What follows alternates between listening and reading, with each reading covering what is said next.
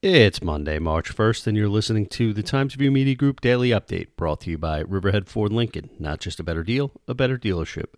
An innovative solution to increase public space in Greenport last summer was celebrated as a pandemic success story. But village officials want to know, should the parklets return in 2021? Greenport's Business Improvement District is currently collecting responses to a survey asking that very question as they begin planning for the upcoming season. Rich Vandenberg, bid president and co-founder of Greenport Harbor Brewing Company, said Friday that they've received approximately 50 responses so far and are hoping to collect hundreds more ahead of the Board of Trustees' next work session, March 18th. He hopes village residents and business owners will participate, but is also encouraging non-residents who visited Greenport this summer to take the survey. The survey can be found at greenportvillage.com/greenport-parklet-survey. Plans to redevelop Riverside, considered one of the most economically distressed areas in Suffolk County, have run into roadblocks on a number of fronts, including the lack of sewage treatment in the area, which makes large-scale development unlikely to get Suffolk County approval, and the ongoing coronavirus pandemic.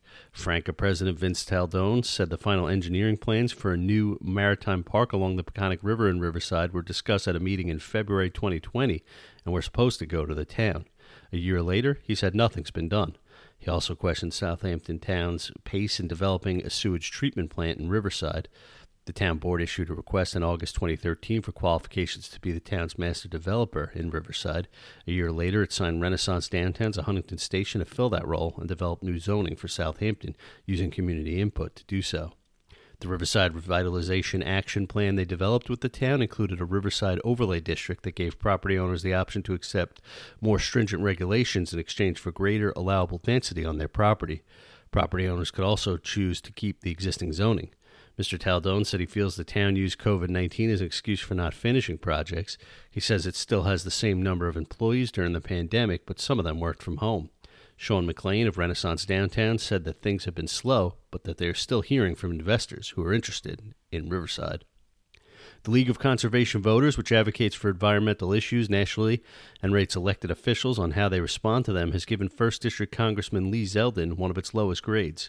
The group's 2020 ratings of House of Representatives members shows Mr. Zeldin received a 24% rating, meaning on issues important to the League, he had a pro-environment record only 24% of the time.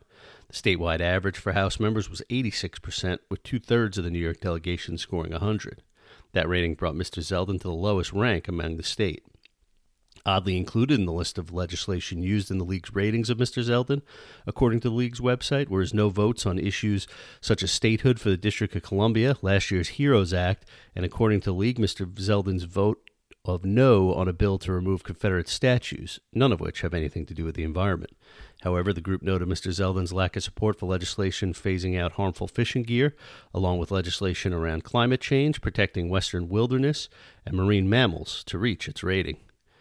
Riverhead Town on Thursday filed a federal lawsuit against 3 companies that manufactured products with PFAS, contaminants which have been found in town wells.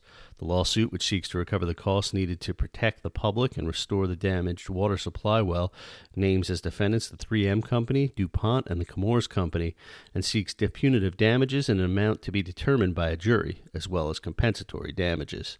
The defendants continued to sell their products, knowing it would be discharged into the land and water, according to the lawsuit, which states that 2 of the town's 17 wells are contaminated with PFAS.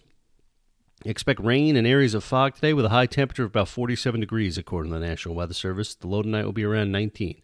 There's a wind advisory in effect for tonight, with gusts expected to reach as high as 55 miles per hour.